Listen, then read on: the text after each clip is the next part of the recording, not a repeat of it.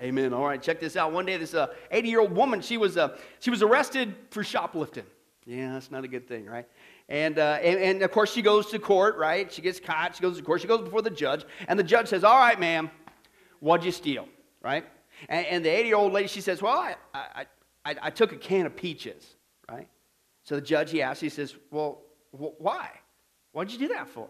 And she says, listen, judge, I stole the can of peaches because I was hungry. I needed something to eat. And so the judge, he then asked her, well, how many peaches were in that can? And the old lady, she said, well, there were 6. And so the judge says, all right, I'll give you 6 days in jail. Well, hey, listen, that's not the end of the joke. Hang on. No, so I'll give you 6 days in jail, right? Well, before the judge could finish, listen, obviously, her husband, he spoke up and said, hey, wait a second, Judge, can I say something? And the judge says, well, what is it? And the husband said, she also stole a can of peas.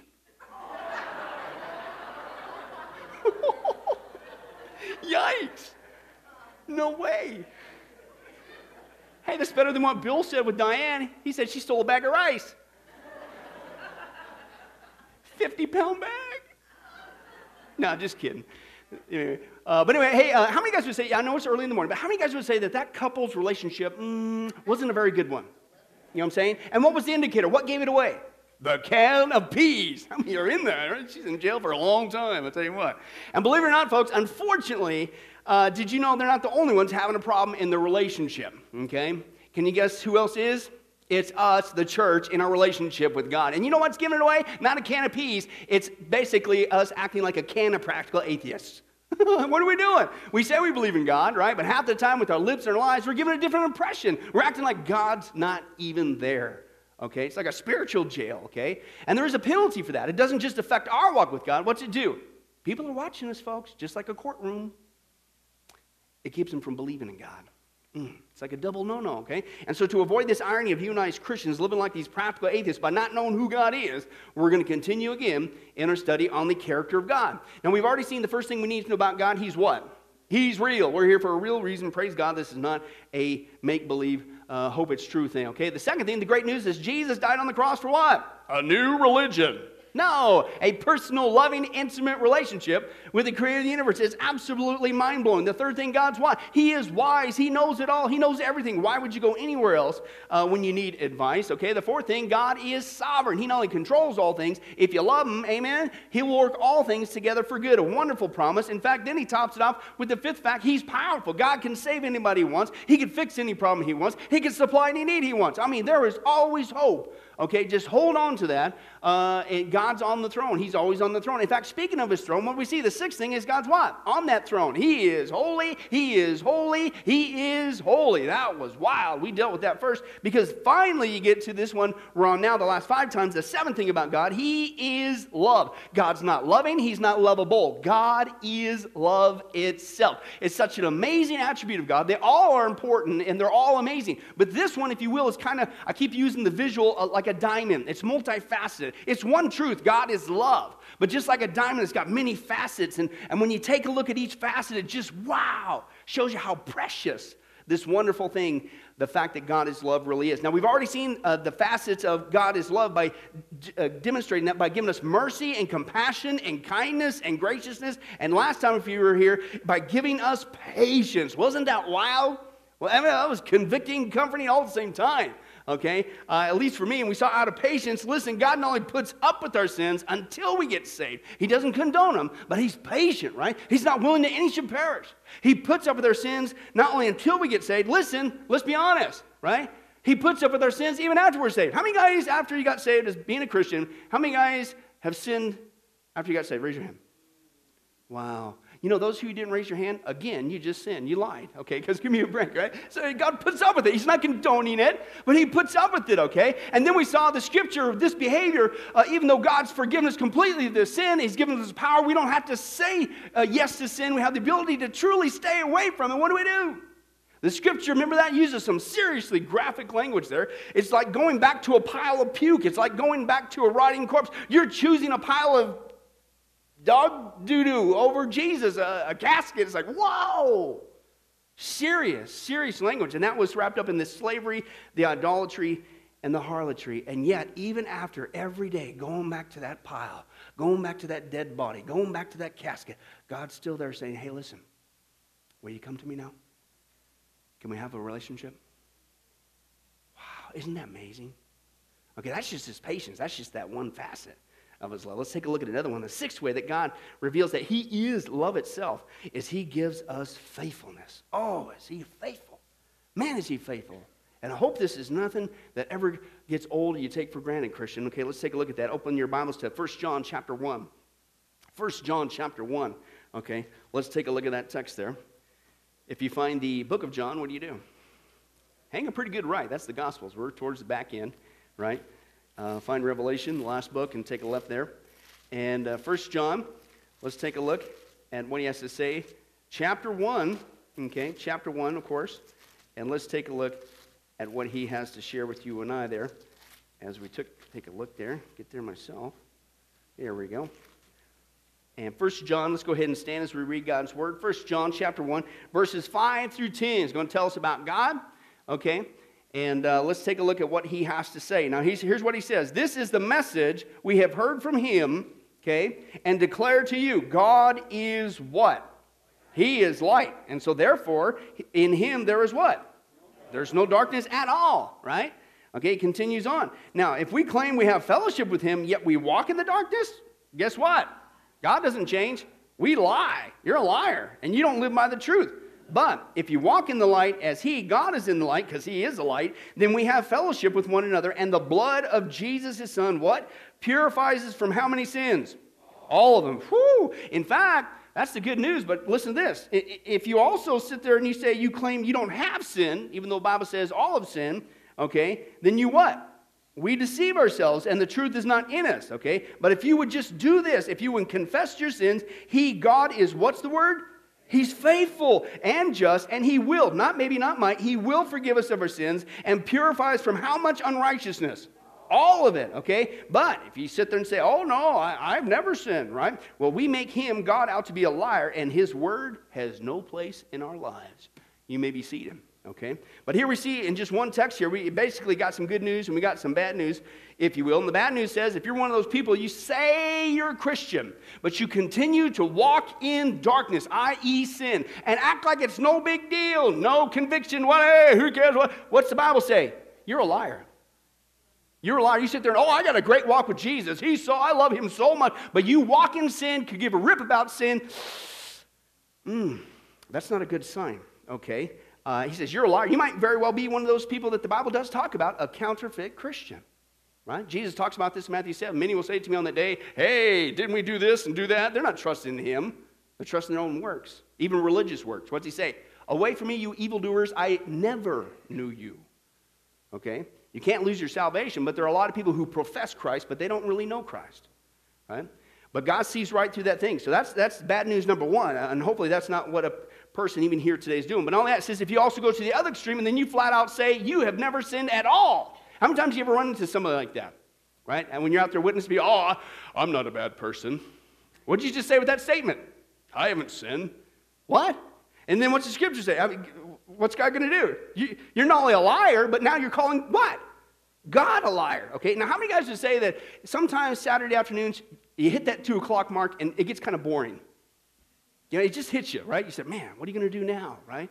Okay? How many guys would say that at that time, that's probably not a good time to call God a liar? Yeah. Hey, if you're bored on a Saturday afternoon, pick something else, right?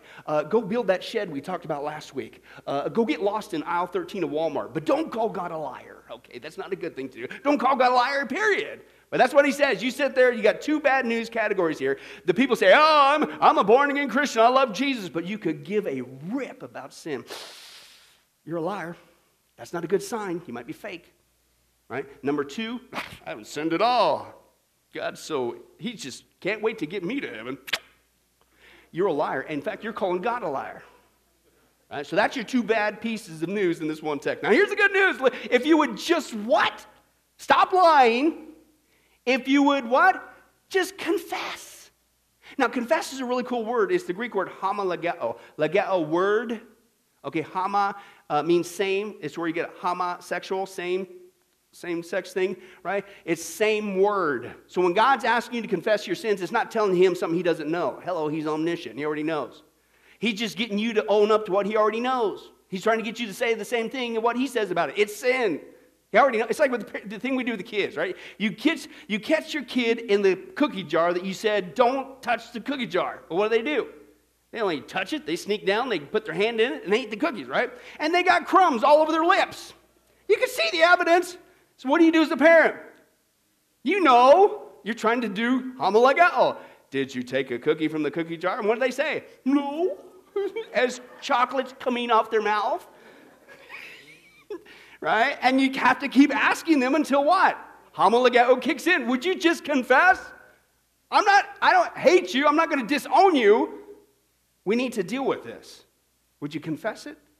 Okay, so we can fix this. And that's what God's saying. Listen, don't sit there and say, oh, I'm a Christian, but you give a rip out. No, you're lying. No, I've never sinned at all. I'm just automatically going to get to heaven. No, now you're calling God a liar. Would you just confess? Okay, he can see it. Okay, just confess. And he didn't say, listen, just confess. Listen, if you would just confess your sins, God is, what's the word? Faithful. He's faithful. He's not vengeful in this aspect when you come and confess your sins. No, he's faithful. Faithful to do what? To beat us over the head with a 2x4. He's going to send you straight into hell. If you would just confess your sins, if you would just do that, God is faithful. And he's just. And he'll what? Not maybe, not might. He'll forgive you of, well, only your sins up until that point. The rest of them, boy, you better keep a sharp eye on it. No, he is faithful and he is just and he will, not maybe, not might, he will forgive you of all your sins, cleanse you from all unrighteousness. Isn't that wild? That God is faithful. All you got to do is just admit, he already knows it, just like a heavenly father, parent. Just confess it, would you? He will. He'll do it. Don't you want that as parents, your kids? You don't want to get in an argument. You just confess. I love you. I want the just do it. Come on. Then we can move forward and have a great day. And that's what God, he's almost like pleading with mankind. Would you stop lying? Come on. I already know it. Just confess. I'm faithful. I'll forgive you. But not until you confess. Okay? Now, that's only half the story, believe it or not. Okay? Because we go, oh, yeah, that's what I did when I got saved. Okay? Well, folks, again, we sin even after we got saved, right? You want to prove that point again? Raise your hand. Okay, those who didn't raise your hand, you just did it again. Okay, how many times are we going to do that? Okay, but that's what you got to understand. Listen, this is what blows me away. Is God not only provides for our spiritual needs and forgiveness of our sins. Listen, here's the crux of the study. He also provides for our practical needs in spite of our sins. Now, let me repeat that again. God not only provides for our spiritual needs and forgiving us of our sins. Amen. Listen, but he also provides for our practical needs even though we continue to sin. Now, you got to flip this around. Stop and think about it. This is, man, you talk about faithful. This is absolutely amazing, right? I mean, think about it. You're trying to provide for somebody, and you are providing for somebody, but they keep hurting you. They keep harming you. They keep doing the exact opposite you're asking. I mean, at some point, from man's point of view, what do we do to those people? That's it. I cut you off. I'm done with you. You go take care of yourself. I'm not. How much more then should God? But he's faithful. Oh, man, he's faithful. And we're going to tear that apart today. The first way that he reveals, the first way that God reveals his faithfulness is he keeps on handing out his provision. Oh, even amidst our sin. This is amazing, right? And in fact, it's a fantastic promise from Jesus. And this is what we see in Matthew chapter 6. Let's take a look at this. Matthew 6, 25, 26, 28, and 30. Jesus said this. Listen, this is divine permission from God. So I tell you, what? Don't worry about everyday life or worry about your life. Now, wait a second. Who's saying this? Jesus, right? I don't know about you guys, but I don't really like worrying. How many guys, when you wake up every day, go, oh, yes, another day to worry. Worry. Bring it on. Worry some more. What else can I do? Put on a can of worry. Who loves to worry? Nobody. And so listen, Jesus, our Lord and Savior, says, you don't have to ever again. Isn't that amazing? I mean, that's like, whoo, I mean, praise God for salvation. Before I even get to heaven, I don't ever have to worry. And then he breaks it down. He says, whether you have enough food or drink or clothes, typically the practical things that we get worried about. And he says, hey, come on. He says, look at the birds. They don't need to plant or harvest to put food in barns because your heavenly Father feeds them, right? They ain't got a Walmart to go to. They don't have factories, right? God's taking care of them. What are you worried about, right? How many guys, when you get up out of bed, besides going, yes, I can't wait to worry, you lift open your window and you hear those birds out there, and they're out there going, I don't know what I'm going to do. I'm talking about it. Bob, you got a good lead on worms today? Because I don't know what I'm talking about. And that's what Jesus is saying. They're not out there freaking out. They know it's going to be there. May not be the same way every time, but God, and he takes care of the birds. I said, he got to take care of you. Birds aren't freaking out. What are you freaking out for? Then he goes down to this. He says, and why are you worried about your clothes? Right? Look at the lilies of the field and how they grow. They don't work. They don't make their clothing. They don't got shops to go to. And here's the point. He says, and if God cares wonderfully for flowers that are here today and gone tomorrow, they use them for fuel. Right? Okay? Won't he more surely take care of you? And he says, ye of little faith, or you got so little faith. What? Faith in who? The context is faith in God. Okay? What in the world are you worried about? Now, this blew me away, okay? When I first came across this as a born-again Christian, right? Already saved, already got the sins forgiven, already going to heaven. Whoa! But I got divine permission from God that when it comes to the issue of my daily provision, I may not have all the answers, I may not know the future, but he's got it. He's got it covered. He's promised to take care of me. And if I wake up every time and I still do this to this day, every time I see a bird, that reminds me, thank you, God, you're going to provide for me. I don't see that bird. And then guess what? I don't need to do it either. Might sound goofy, but it works for me. In fact, I had a roommate one time, or I had a guy in a Bible college. He had a roommate, several roommates. He was trying to pay for his house. He was going through a hard financial situation, and the roommates weren't always timely on their stuff, and it was on him because he owned the house, and he was going through this, and they're Christian, and everybody's supposed to be Christians. You got this weird dynamic going on, whatever. And he was getting all worried, right?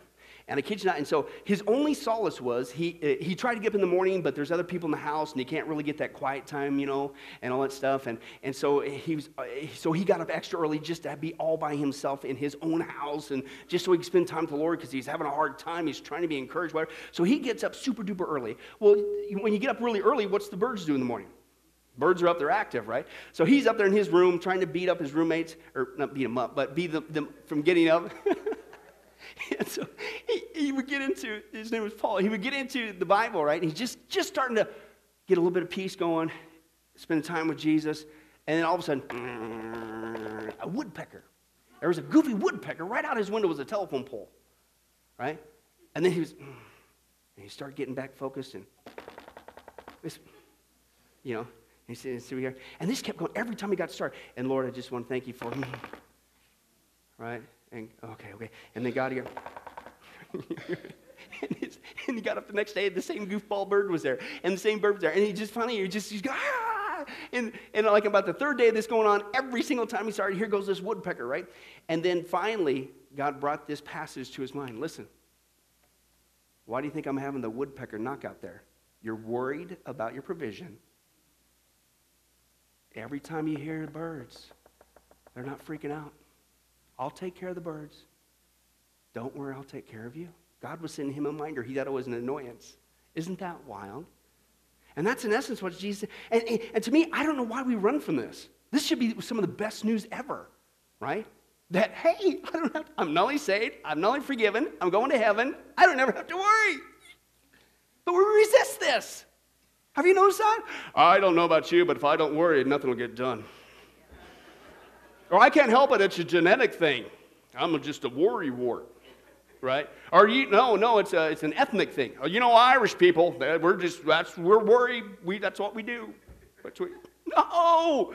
Don't make excuses. Receive the good news. You don't have to worry. If we just have faith, ye of little faith, stop that little faith. God is what? He is faithful. If you just have faith in God's faithfulness, just look at the birds of the air. Look at that grass. He takes care of that. Come on. He loves you. He'll take care of you. What are you worried about? How many reminders does he got to give you? Every day. Okay? But again, you think that also on top of that, have you ever thought about this? We naturally trust God for our eternal salvation. Last time I checked is forever and ever and ever. On an event that we take his word for, that Jesus 2,000 years ago died on the cross, which I wasn't there, and you weren't there, and don't raise your hand and say you were. Okay? I didn't see it, so I take it by faith that God is true. I personally, I don't know about you, but I have no qualms about that. I take God at His word. When He says you're saved forevermore. If you would just confess your sins and come to Jesus, He'll save you, and He'll save you for God. I don't lose a wink of that. I mean, I got that's so locked in, I don't question it, I don't wonder about it, I just can't wait for it. Now listen, we naturally trust God for our eternal salvation. But then when it comes to His daily provision, I don't know. I don't. Do you see the irony there? You trust for, but it's crazy. We keep on worrying more and more. Then to make it worse, now here's where it's like, wow, you think God would shut us off after this. We have the audacity when He does, because hello, He does provide for us. When He does provide for us, what do? We act like it's not good enough. Okay, yeah, you got me clothes. Yeah, you got me food. And yeah, whatever. But see, we start whining. We whine because we don't have that newer car. No, we don't have that bigger house or that bigger place. No, we don't have that newer job with better circumstances. And on it goes. We whine and whine. I like when one guy says, you want some cheese with that wine? You know, we're going to stop this. And yet God has provided for us. It's not just we reject the good news, you don't have to work, just trust Him. But then when He does provide, then we complain about it. In fact, what's really ironic is He's not only watching all this, He can see the crumbs, you know. But in comparison to the rest of the world, do you realize how well God has taken care of our practical needs here? Do you have any idea? Let's do that comparison real quick and just get a reality check. How rich are we? How well is God taking care of us in the way? Do we really have room to whine? Let's take a look here. Hey, first of all, let's do this experiment. Take out all the furniture in your home except for one table and a couple chairs. Now, use a blanket and pass for beds. Not a bed, that is your bed. That's all you got for furniture. Now, take away all your clothing except for your oldest dress or suit, shirt or blouse, and leave only one pair of shoes. You just heard the oxygen suck out of the room for certain ladies with it. Did you hear it? I thought I heard it. Whoa! Empty the pantry and the refrigerator except for a small bag of flour, some sugar and salt, a few potatoes, some onions, and a dish of dried meat. That's it. That's all you got in the whole house. Right? Okay? And dismantle the bathroom, shut off the running water, remove all the electrical wiring in your house, take away the house itself, and move the family into that tool shed you built last week. Remember we saw that? Right? Okay, and that's your house, is a shed. And that's you and the family in there. Oh, and then place your so-called house, your shed, in the midst of a shanty town. Everybody else has got a bunch of sheds. That's it. Out in the middle of nowhere. Oh, and cancel all subscriptions to newspapers, magazines, book clubs, and which is no great loss anyway, because none of you can read anyway. You never even learned to have that privilege. And in fact, leave only one radio, not even a TV, a cell phone, none of that stuff, just one radio for the whole shanty town. Not your own, the whole shed village has to share that one radio. Oh, and then move the nearest hospital or clinic 10 miles away, and you got no doctor, it's just a midwife. So not even really a specialist. Now throw away all your bank books, your stock certificates, pension plans, your insurance policies. Leave the family a cash hoard of $10.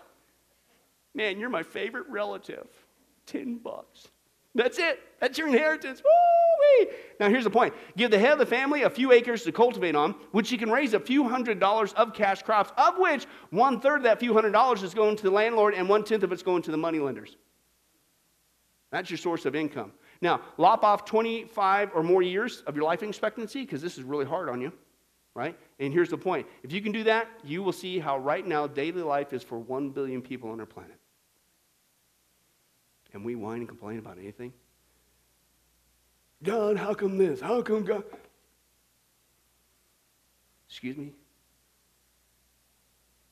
We better wipe those crumbs off our mouth. Wow. The fact that we even have a cookie jar that has cookies in it. Think about that. So it's not just that God says don't worry and we still worry. And then we trust Him for our eternal destiny, but then we say, oh, God. But then when He does provide abundantly, isn't that wow? Hey, folks, the facts are God has fulfilled every single day for us exactly what He said in Matthew 6. Anybody got a place to sleep? Right? How many guys got food in your bellies? right? How many guys got clothes on? Praise God, because that'd be a rough way to preach. I just have to preach like this. Yeah, but okay, yeah, hello. So guess what? Each one of us should be going, woo, yeah, God, thank you. You're so faithful. I don't have to worry. Oh, this keeps getting better. Not just the news, I'm going to heaven. I'm rescued from hell. I don't even have to, this is awesome.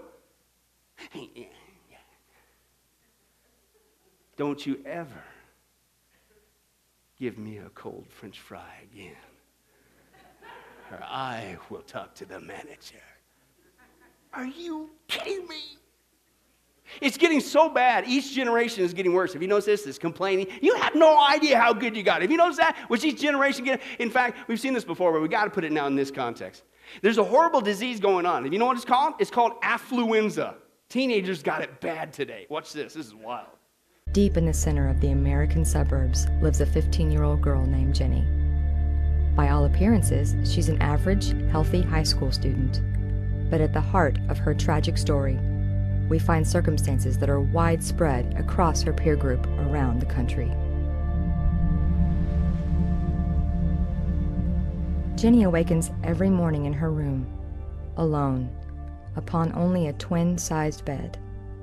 Her requests to her parents for a larger, newer bed continue to fall on deaf ears. Even her cries for bed linens with a higher thread count go unanswered. Annie lives with her grandmother and two little sisters in a one-room mud hut that has been badly damaged by storms. She sleeps on a grass mat on the hard dirt floor. There is only one blanket for everyone to share. Sadly, teenagers like Jenny only have an average of $267 to spend per month. That's little more than $65 for an entire week.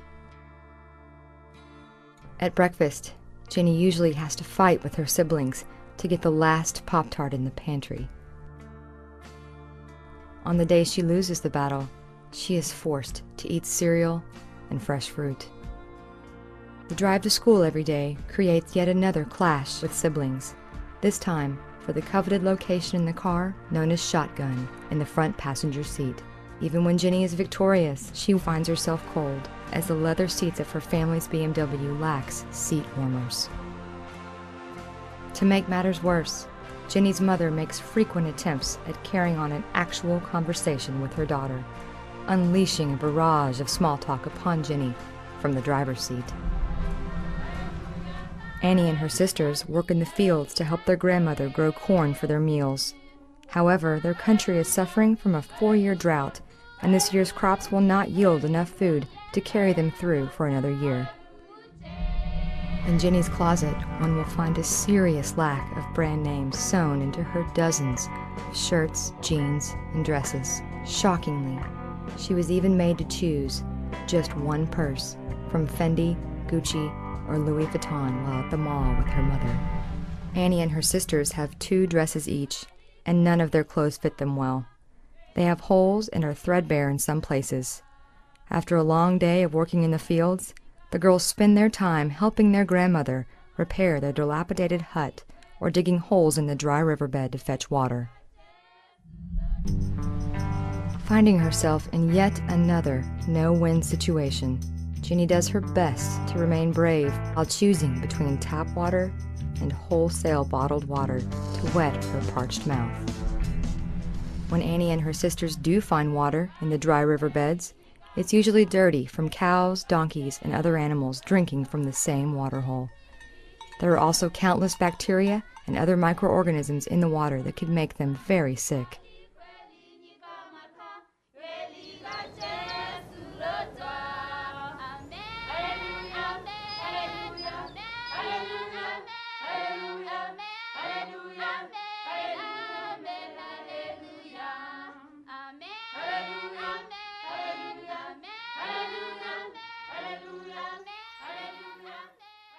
You know what? I agree. We need to do something because this is a serious disease.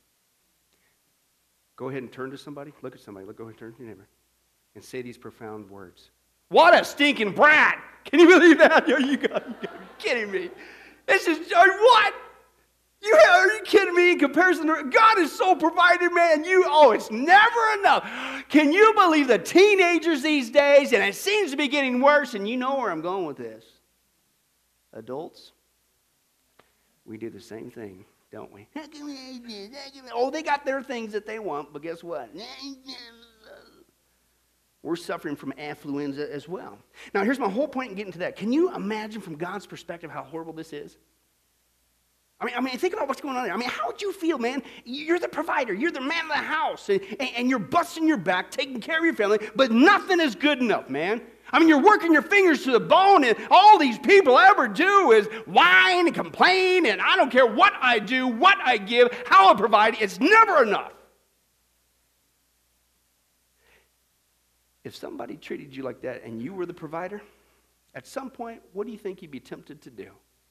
You know what? You ungrateful wretch. I'm busting my back. You're just sitting here, okay?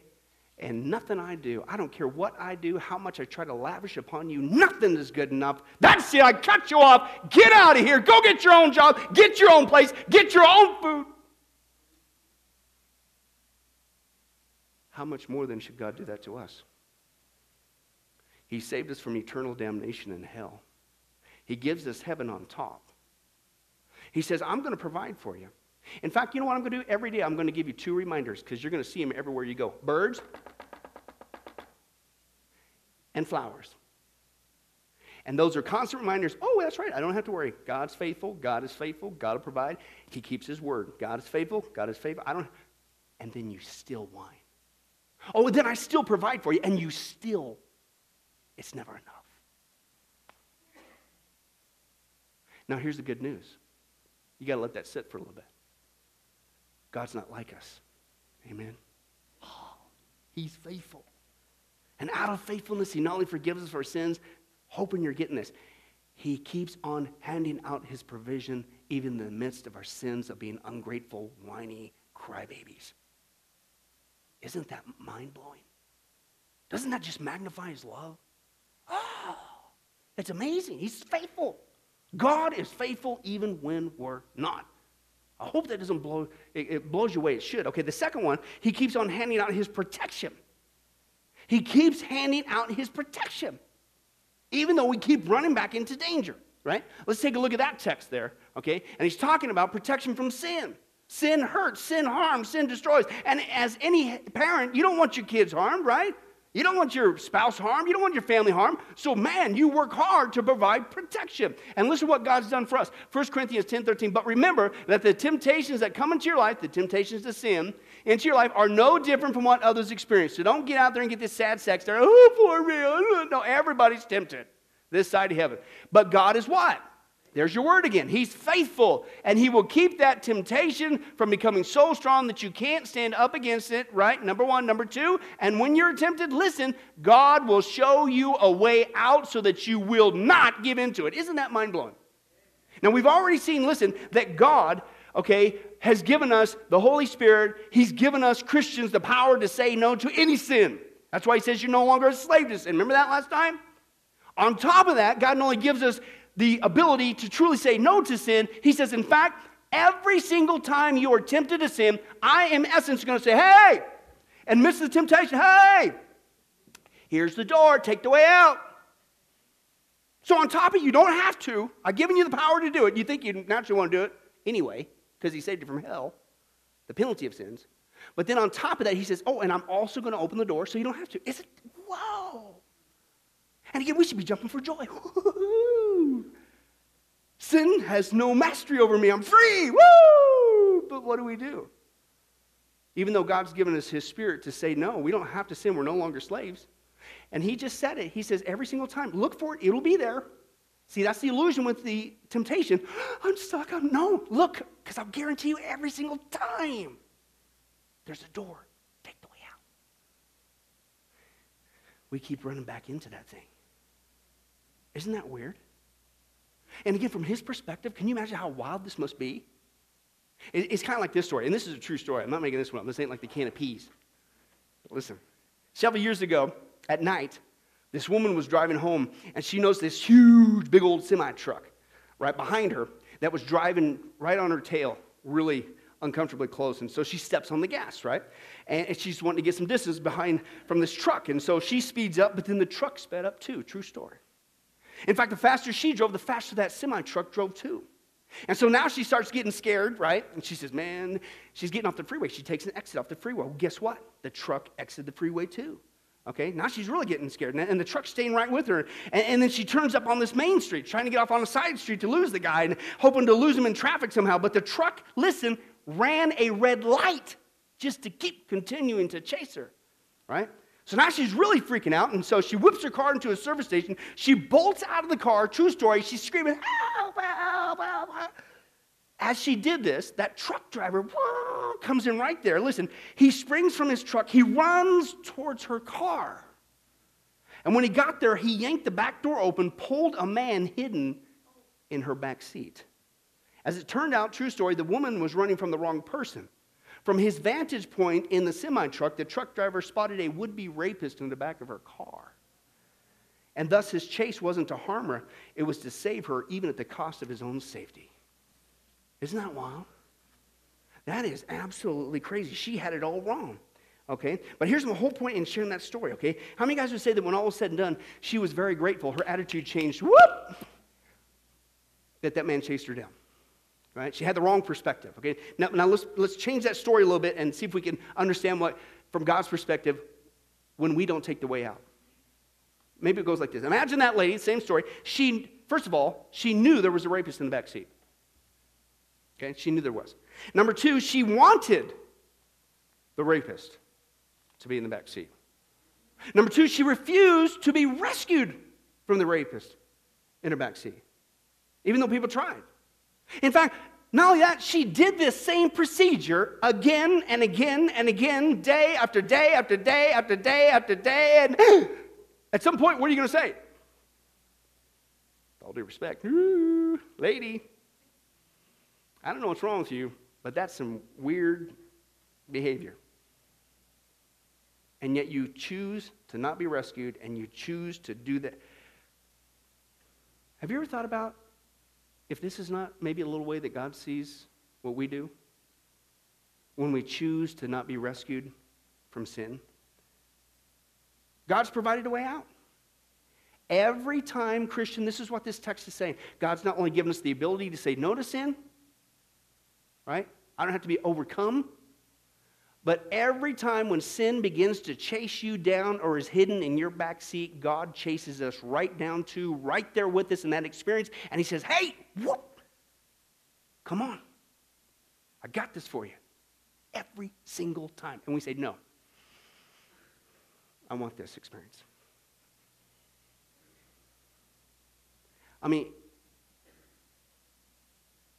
if that was you, what would you do after the first few times of going through this routine? I'm just trying to help you out, man. I mean, there's a danger in your back seat. And, man, you get mad at me. You don't listen to me.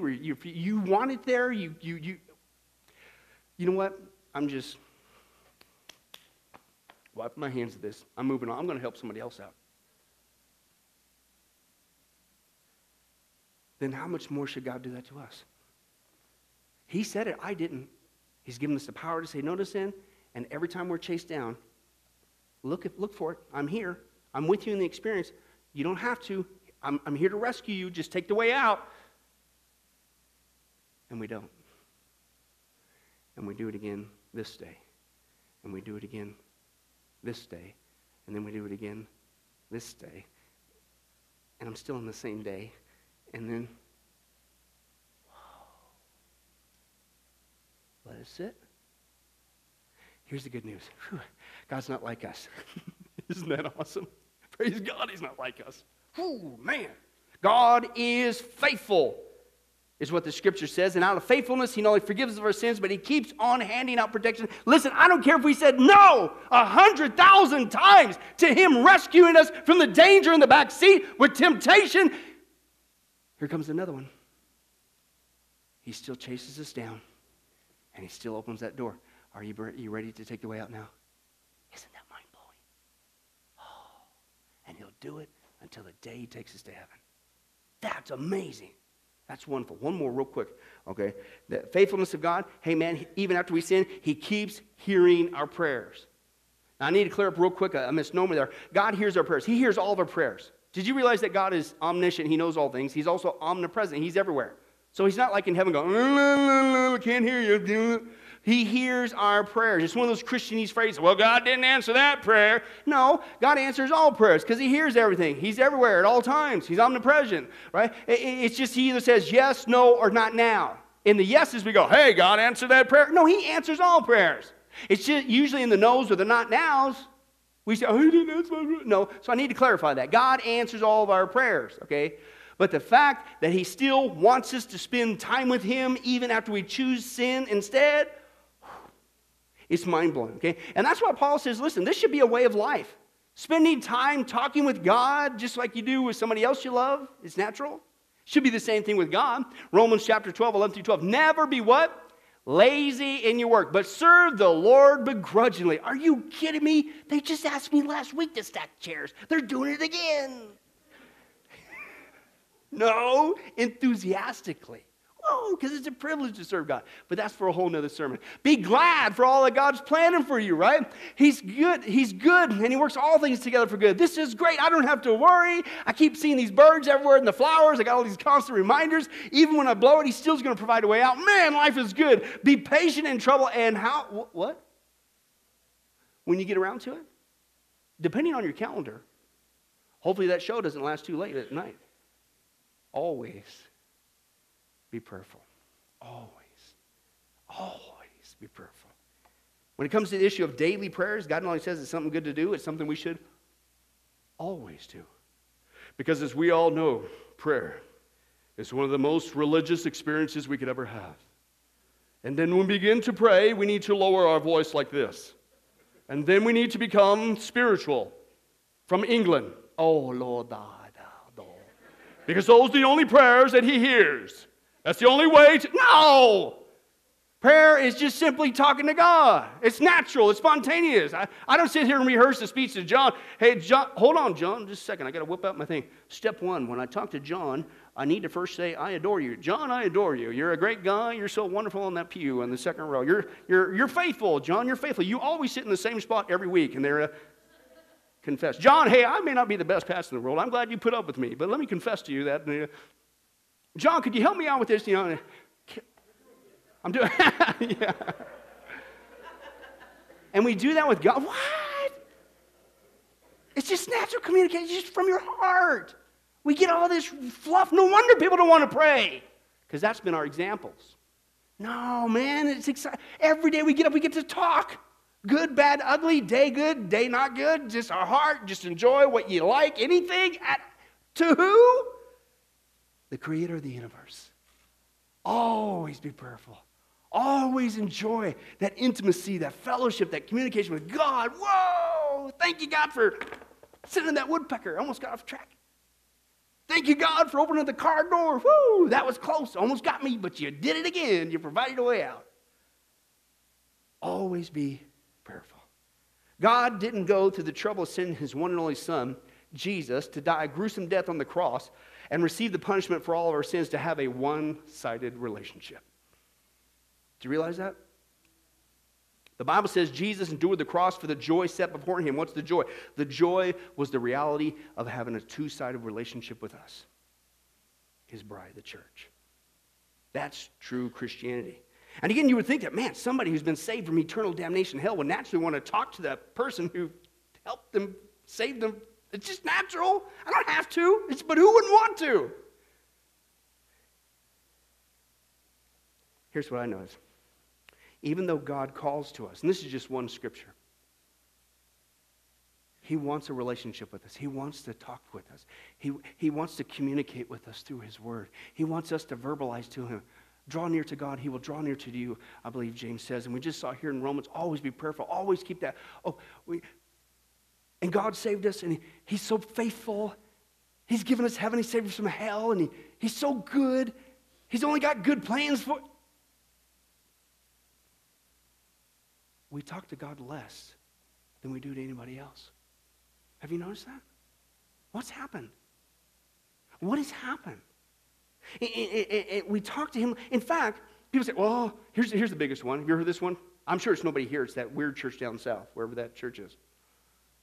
I just don't have the time. Really? Let's take a look at this stat again. If we were to live 75 years, here's what the average person does with their time.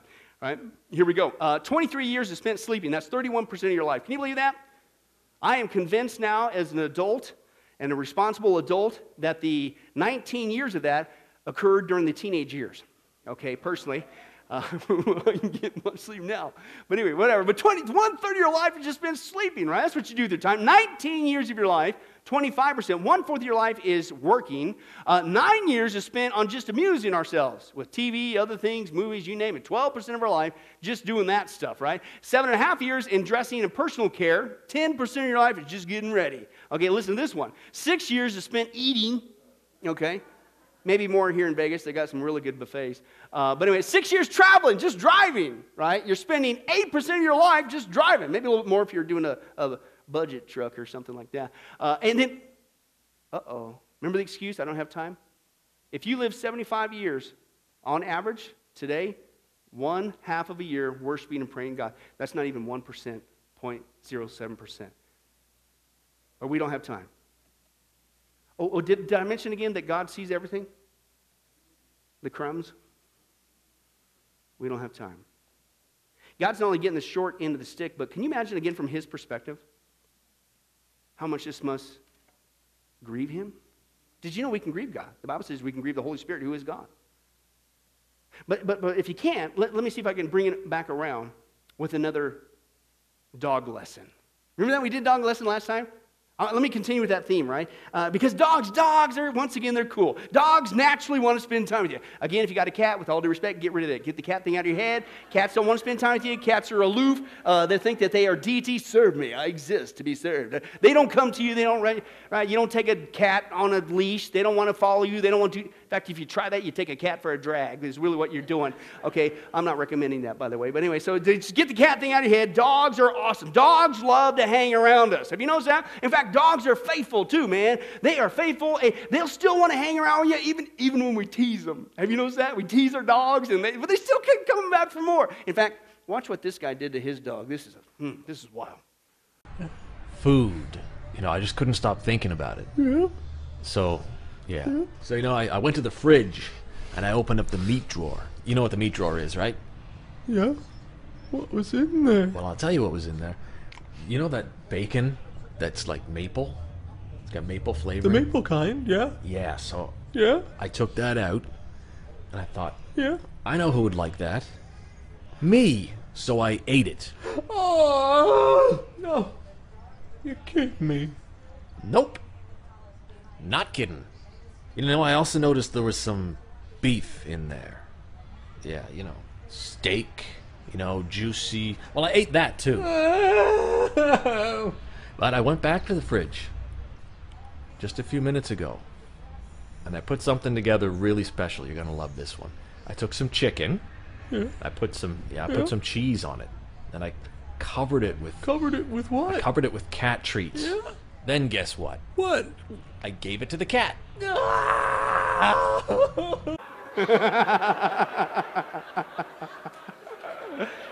Oh, man. That's doubly wrong, man. Gave it to the cat. But then again, it was chicken, so maybe that's why he was given to the cat, to get rid of the cat. So, I don't know. But here's the point. We tease our dogs, right? But dogs, doesn't matter what you do. You tease, you make fun of them, you have them do weird stuff, right? And they keep coming back for more. They naturally want to spend time with you. In fact, I had this happen when I was pastoring in California. And our first set of wiener dogs, the Sammy and Susie show, the female, she, believe it or not, God used her to teach me a profound lesson, okay? And I was sitting there, I was working at my laptop in my bedroom. I had the bedroom door closed because I needed some privacy, right? And they're in the parsonage, and I'm working with my laptop. Well, she knew that I was in that room, okay? So I kid you not, she comes up and she's at the door. If you know wiener dogs, they got big, I call them meat claws, and they're built for digging. And so she's there, she's at the door, and she's scratching, right? And she's scratching. And so I'm sitting there, I'm a guy. She's like, oh, yeah, I'll outdo you. She's going to stop. I'm just going to, whatever. And she wouldn't stop. And so I'm doing my thing on the laptop. She's going. And so we're going like that. And see, I'm not joking. She didn't pause No pun intended. She didn't pause, okay? And she just kept going and going and going. I'm not joking. It was in, and I'm a guy, so we're competitive. Oh, yeah? Oh, I'll do you. Right, we're doing this back and forth. 5 minutes later, I'm not joking. She didn't take a break or nothing. All right, so I got out of bed. I kid you not. Opened the door, and so she's heavy, and we had a waterbed at the time. So she jumped up on the waterbed. I get in the bed. I put the laptop, get ready, and she comes right where she wanted to be the whole time. Just always had to be right beside me. Just sit there and got her little head on me. She's like, ee. Right? She got what she wanted. I'm not saying I heard a voice from God or any of that stuff, but I sat there, and all of a sudden, I just get back on my laptop. She's all content and happy, and I kid you not, the phrase went through my head, is that your attitude in spending time with God? Are we that persistent, Christian? I got to spend time with Him. Everything, get out of the way, man. And I'm not going to stop. I'm going to find this time. I got to spend time. Man, I got convicted to the core by my wiener dog.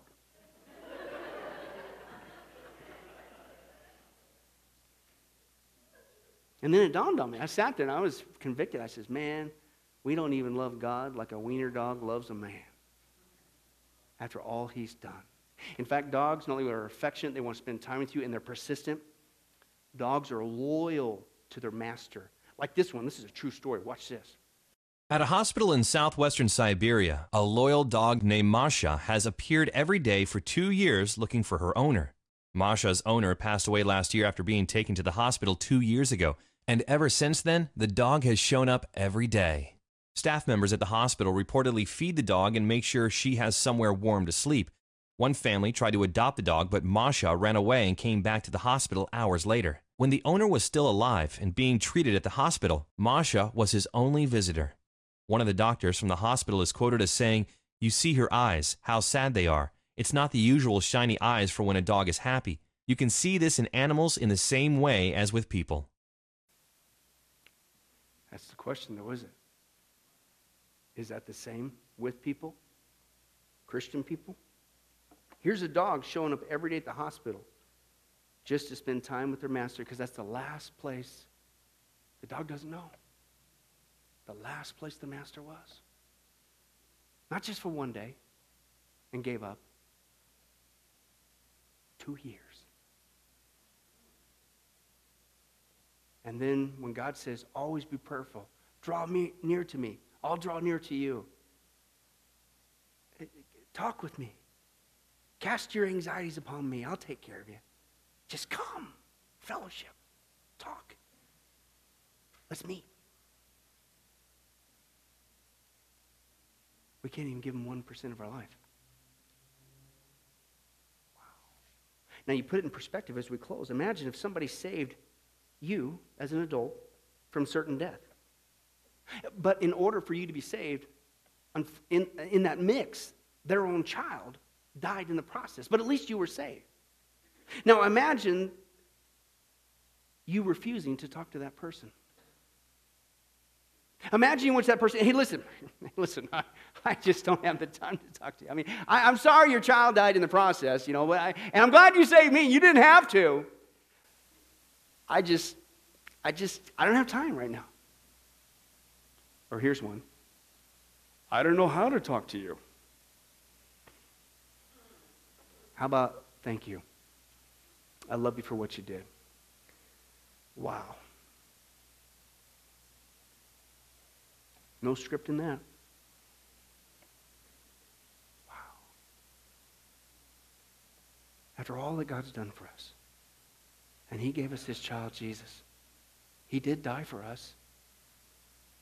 And we say we ain't got time for Him. I don't know how to talk to Him. And yet here's a dog who is that persistent. What should God do with us? What would we do if that was us? You ungrateful. You ungrateful. No matter what I do, no matter how I provide, you ungrateful. How dare you say? Here's the good news. God's not like us. Oh, doesn't now? Here comes the syrup. God is not like us. Praise God, He's not like us. The Scripture says God is faithful, and He's faithful to forgive us of our sins. And listen, He keeps on providing for us in spite of our sins. He keeps on protecting us in spite of our sins. He continues to invite us in prayer in spite of our sins, of even saying, I ain't got no time for you. Every day we get up, God says, how about now? How about now? How about today? This morning? This afternoon? You got a little... How about tonight before you go to bed? How about now? Oh, isn't that amazing? Isn't that amazing? And that's why, a Christian, if we can't seem to appreciate the love of God, I hope after our study, because we still got another one to go, a couple more to go, when we say the love of God or God is love, we pause and begin to understand what we just said in its totality. Because when you really begin to grasp this, nobody should have to twist your arm, pull your teeth, guilt you into spending time with Him, talking with Him, being a witness for Him. It's natural. It's loving. And that's what He wants. Amen? Let's be that church. Let's be those people who truly appreciate the love of God. Amen? Let's pray. Well, hi, this is Pastor Billy Crone of Sunrise Baptist Church and Get a Life Ministries, and I hope you enjoyed today's study. But in closing, before you go, let me ask you one final question. If you were to die today, are you sure that you go to heaven and not hell? You see, here's the problem. The Bible says that nobody automatically gets to go to heaven, and that's because God is holy and we are not. The Bible says that the wages of our sin or our unholiness or the wrong things that we have done have separated us from God. And the wages of our sin or unholiness means that we deserve to die and receive God's judgment to go to hell and not heaven. In other words, we're disqualified for heaven. And that's because God being holy and us being not, the two cannot mix. So what are we going to do? Well, that's bad enough. The other problem is we don't even want to admit this dilemma, even though God already knows it all. And so out of love, God gave us something called the Ten Commandments to show us that we're really disqualified for heaven. We're not holy. We're not perfect like Him. Let's take a look at just a few of those here today. The Bible says, the Ten Commandments says, you shall not bear false witness. That means lying. How many of you ever told a lie before? Well, those of you who didn't raise your hand, you just did. Okay, let's be honest, folks. Let's not tell another lie. We've all lied. Well, believe it or not, that disqualifies you for heaven. That's how holy God is. He is the truth. He does not lie. And so that makes us a liar. Another of the Ten Commandments says, you shall not steal. Okay? How many of you have ever taken anything without permission? Well, all of our hands should have went up at that one. We've already said we're a bunch of liars. Okay, well, we've all done that. And it doesn't have to be a bank. It could be a pencil in the 3rd grade. That means that we're a thief. Okay? The Bible says that God is so holy, even His name is holy, and that's why one of the Ten Commandments says, you shall not use the Lord's name in vain. Hey, folks, isn't it ironic how now the blessed name of Jesus Christ, the Bible says there's no other name under heaven by which men might be saved, Jesus Christ, has now become a cuss word? Folks, the Bible says that's the sin of blasphemy. Okay? And folks, let's be honest. We've used God's name in vain before. The Bible also says in the Ten Commandments, you shall not commit adultery. And Jesus takes the standard even higher. He says, listen, it's not just physical adultery. He says, surely I tell you that if you look at another person with lust in your eye, you've committed adultery in your heart. God looks at the heart. One more out of the Ten Commandments says, you shall not murder. And you might say, well, hey, I haven't done that one. Really? The Bible says that the sin of hatred is akin to the sin of murder. You, in other words, in your heart, wish they were dead. You pulled the trigger, if you will, in your own heart. And the Bible says God sees that, and it's just as bad. He knows the mind, He knows the hearts, the thoughts, and the intents that we have. Folks, that's just 5 out of the 10 commandments. How you doing? Not very well. None of us can keep them. They're God's x-ray to show us that we're disqualified. And so when, not if, your time comes, because we're all marching towards the grave at different speeds, you're going to have to stand before God. And you're going to have to say who you really are. He already knows. Hey, God, let me into heaven. I'm a liar. I'm a thief. I'm a blasphemer, adulterer, and a murderer. Folks, the Bible is clear. Such people as these will not inherit the kingdom of heaven. That's the problem.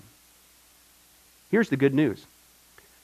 God so loved the world that he sent his one and only begotten Son, Jesus Christ, that whoever believes in him, what he did on the cross on our behalf, that we will not perish, we will not go to hell, but he will give us the gift of eternal life. Jesus died on the cross to forgive us of all of our sins. It's something that we don't earn. We can't earn. It's a gift, the Bible calls it. And a gift cannot be earned. He was taking the death penalty in our place. That's what the cross was of the day. And that if we would just ask Jesus Christ to forgive us of our sins and believe that in our heart that God raised him from the grave, showing that his death is satisfactory to God to forgive us of all of our sins, no matter what we've done, the Bible says we shall be saved. The Apostle Paul says that if we confess with our mouth Jesus is Lord and believe in our heart that God raised him from the grave, we will be saved. Let me give you a common analogy of what God's doing and what he did for us with Jesus dying on the cross on our behalf. In life, we know that people can be sentenced for a crime to where they're actually on death row.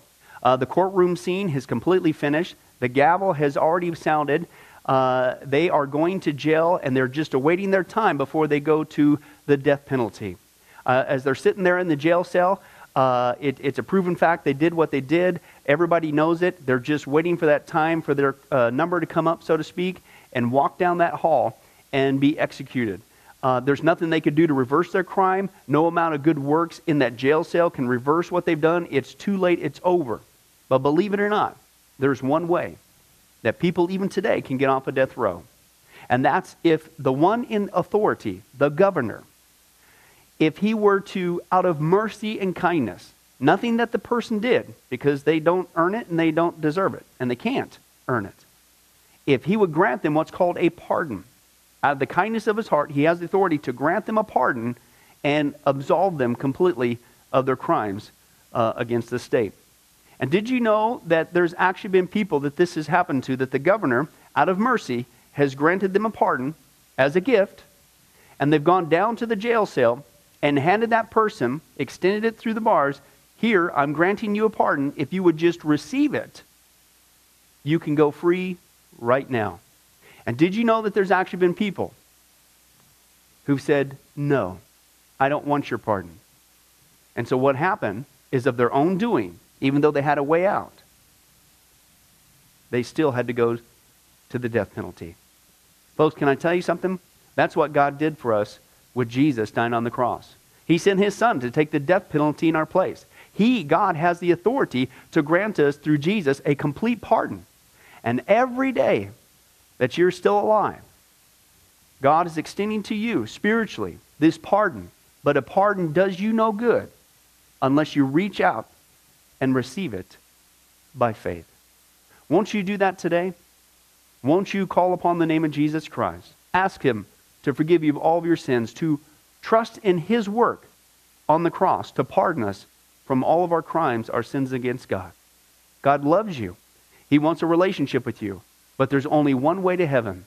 It's Jesus. There's only one way to get off a death row.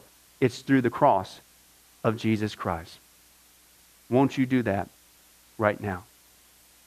Well, this has been Pastor Billy Crone of Sunrise Baptist Church and Get a Life Ministries. And if there's anything that we can do for you, please don't hesitate to contact us. Our number, our information will come up here on the screen shortly. And if there's anything we could do for you, please don't hesitate to let us know.